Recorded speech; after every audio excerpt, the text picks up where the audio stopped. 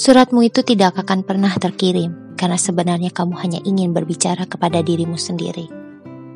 Kamu ingin berdiskusi dengan angin, dengan wangi 11 tangkai sedap malam yang kamu beli dari tukang bunga berwajah memelas, dengan nyamuk-nyamuk yang cari makan, dengan malam, dengan detik jam, tentang dia yang tidak pernah kamu mengerti. Dia, racun yang membunuhmu perlahan. Dia yang kamu reka dan kamu cipta. Sebelah darimu menginginkan agar dia datang, membencimu hingga muak dia mendekati gila, menertawakan segala kebodohannya, kehilafannya untuk sampai jatuh hati kepadamu. Menyesalkan magis yang hadir naluriah setiap kali kalian berjumpa. Akan kamu kirimkan lagi tiket bioskop, bon restoran, semua tulisannya. Dari mulai nota sebaris sampai doa berbait-bait. Dan beceklah pipinya karena geli, karena asap dan abu dari benda-benda yang dia hanguskan. Bukti-bukti bahwa kalian pernah saling tergila-gila bertebangan masuk ke matanya. Semoga dia pergi dan tak pernah menoleh lagi. Hidupnya pasti akan lebih mudah. Namun sebelah dari kamu menginginkan agar dia datang, menjemputmu, mengamini kalian dan untuk kesekian kali jatuh hati lagi. Segila-gilanya sampai batas gila dan waras pupus dalam kesadaran murni akan cinta. Kemudian mendamparkan dirilah kalian di sebuah alam yang tak dikenal untuk membaca ulang semua kalimat. Mengenang setiap inci perjalanan, perjuangan dan ketabahan hati. Betapa sebelah dirimu percaya bahwa setetes air mata pun akan terhitung. Tak ada yang mengalir mubazir. Segalanya pasti bermuara di satu samudra yang tak terbatas. Lautan merdeka yang bersanding sejajar dengan cakrawala. Dan itulah tujuan kalian. Kalau hidup tidak berevolusi, kalau saja sebuah momen dapat selamanya menjadi fosil tanpa terganggu, kalau saja kekuatan kosmik mampu stagnan di satu titik, maka tanpa ragu kamu akan memilih 1 detik bersamanya untuk diabadikan. Cukup 1 detik yang segenap keberadaannya dipersembahkan untuk bersamamu, dan bukan dengan ribuan hal lain yang menanti untuk dilirik pada detik berikutnya. Betapa kamu rela membatu untuk itu.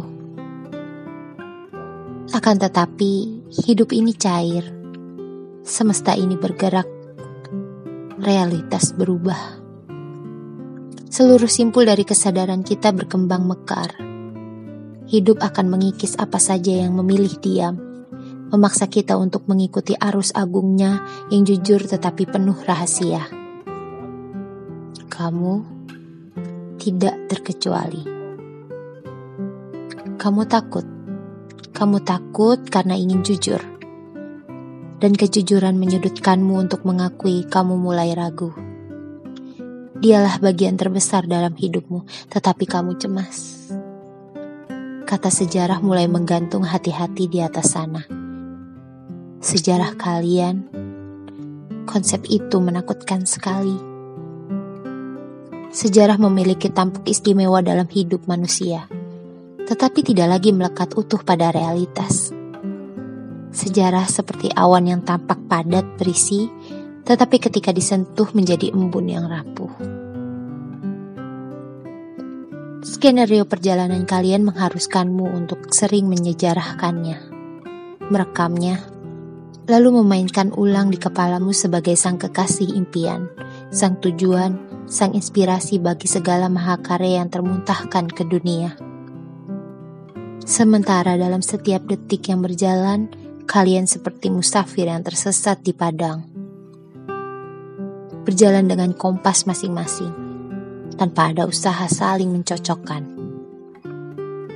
Sesekali kalian bertemu, berusaha saling toleransi atas nama cinta dan perjuangan yang tidak boleh sia-sia.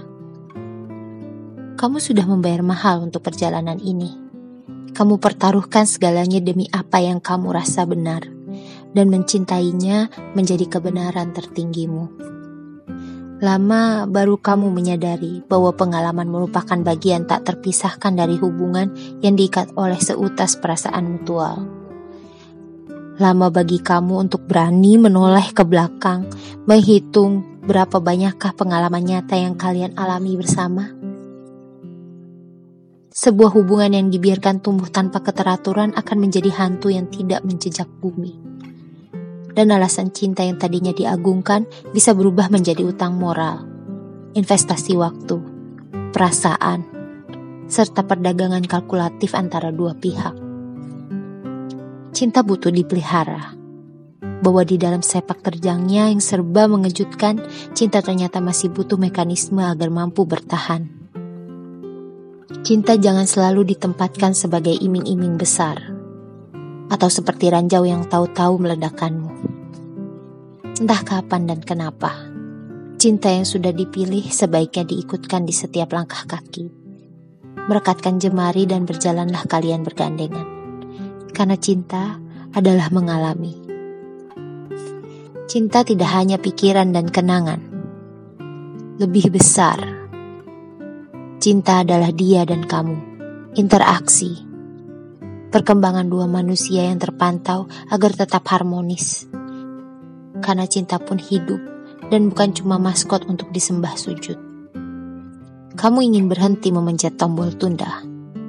Kamu ingin berhenti menyumbat denyut alami hidup dan membiarkannya bergulir tanpa beban.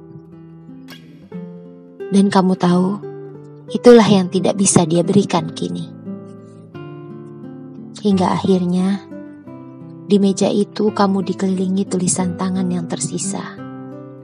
Kamu baru sadar betapa tidak adilnya ini semua. Kenapa harus kamu yang kebagian tugas dokumentasi dan arsip, sehingga cuma kamulah yang tersisa? Jangan heran kalau kamu menangis sejadi-jadinya. Dia yang tidak pernah menyimpan gambar rupamu, pasti tidak tahu apa rasanya menatap lekat satu sosok. Membayangkan rasa sentuh dari helai rambut yang polos tanpa busa pengeras. Rasa hangat uap tubuh yang kamu hafal betul temperaturnya. Dan kamu hanya bisa berbagi kesedihan itu, ketidakrelaan itu, kelemahan itu dengan wangi bunga yang melangu, dengan nyamuk-nyamuk yang putus asa, dengan malam yang pasrah digusur pagi, dengan detik jam dinding yang gagu karena habis daya. Sampai pada halaman kedua suratmu, kamu yakin dia akan paham, atau setidaknya setengah memahami, betapa sulitnya perpisahan yang dilakukan sendirian. Tidak ada sepasang mata lain yang mampu meyakinkanmu bahwa ini memang sudah usai. Tidak ada kata, peluk, cium, atau langkah kaki beranjak pergi yang mampu menjadi penanda dramatis bahwa sebuah akhir telah diputuskan bersama. Atau sebaliknya, tidak ada sergahan yang membuatmu berubah pikiran. Tidak ada kata jangan yang mungkin apabila diucapkan dan ditindakkan dengan tepat akan membuatmu menghambur kembali dan tak mau pergi lagi. Kamu tersadar, itulah perpisahan paling sepi yang pernah kamu alami. Ketika surat itu tiba di titiknya yang terakhir, masih akan ada sejumput kamu yang bertengger tak mau pergi dari perbatasan usai dan tidak usai. Bagian dirimu yang merasa paling bertanggung jawab atas semua yang sudah kalian bayarkan bersama demi mengalami perjalanan hati sedahsyat itu. Dirimu yang mini tapi keras kepala, memilih untuk tidak ikut pergi bersama yang lain, menetap untuk menemani sejarah. Dan karena waktu semakin larut, tenagamu pun sudah menyurut, maka kamu akan membiarkan si kecil itu bertahan semaunya. Mungkin suatu saat, apabila sekelumit dirimu itu mulai kesepian dan bosan, ia akan berteriak-teriak ingin pulang. Dan kamu akan menjemputnya lalu membiarkan sejarah membentengi dirinya dengan tembok tebal yang tak lagi bisa untuk ditembus. Atau mungkin ketika sebuah keajaiban mampu menguak kekeruhan ini, jadilah ia semacam mercusuar, kompas, bintang selatan, yang menunjukkan jalan pulang bagi hatimu untuk akhirnya menemuiku. Aku yang merasakan apa yang kau rasakan, yang mendamba untuk mengalami. Aku yang telah menuliskan surat-surat cinta kepadamu, surat-surat yang tak pernah sampai.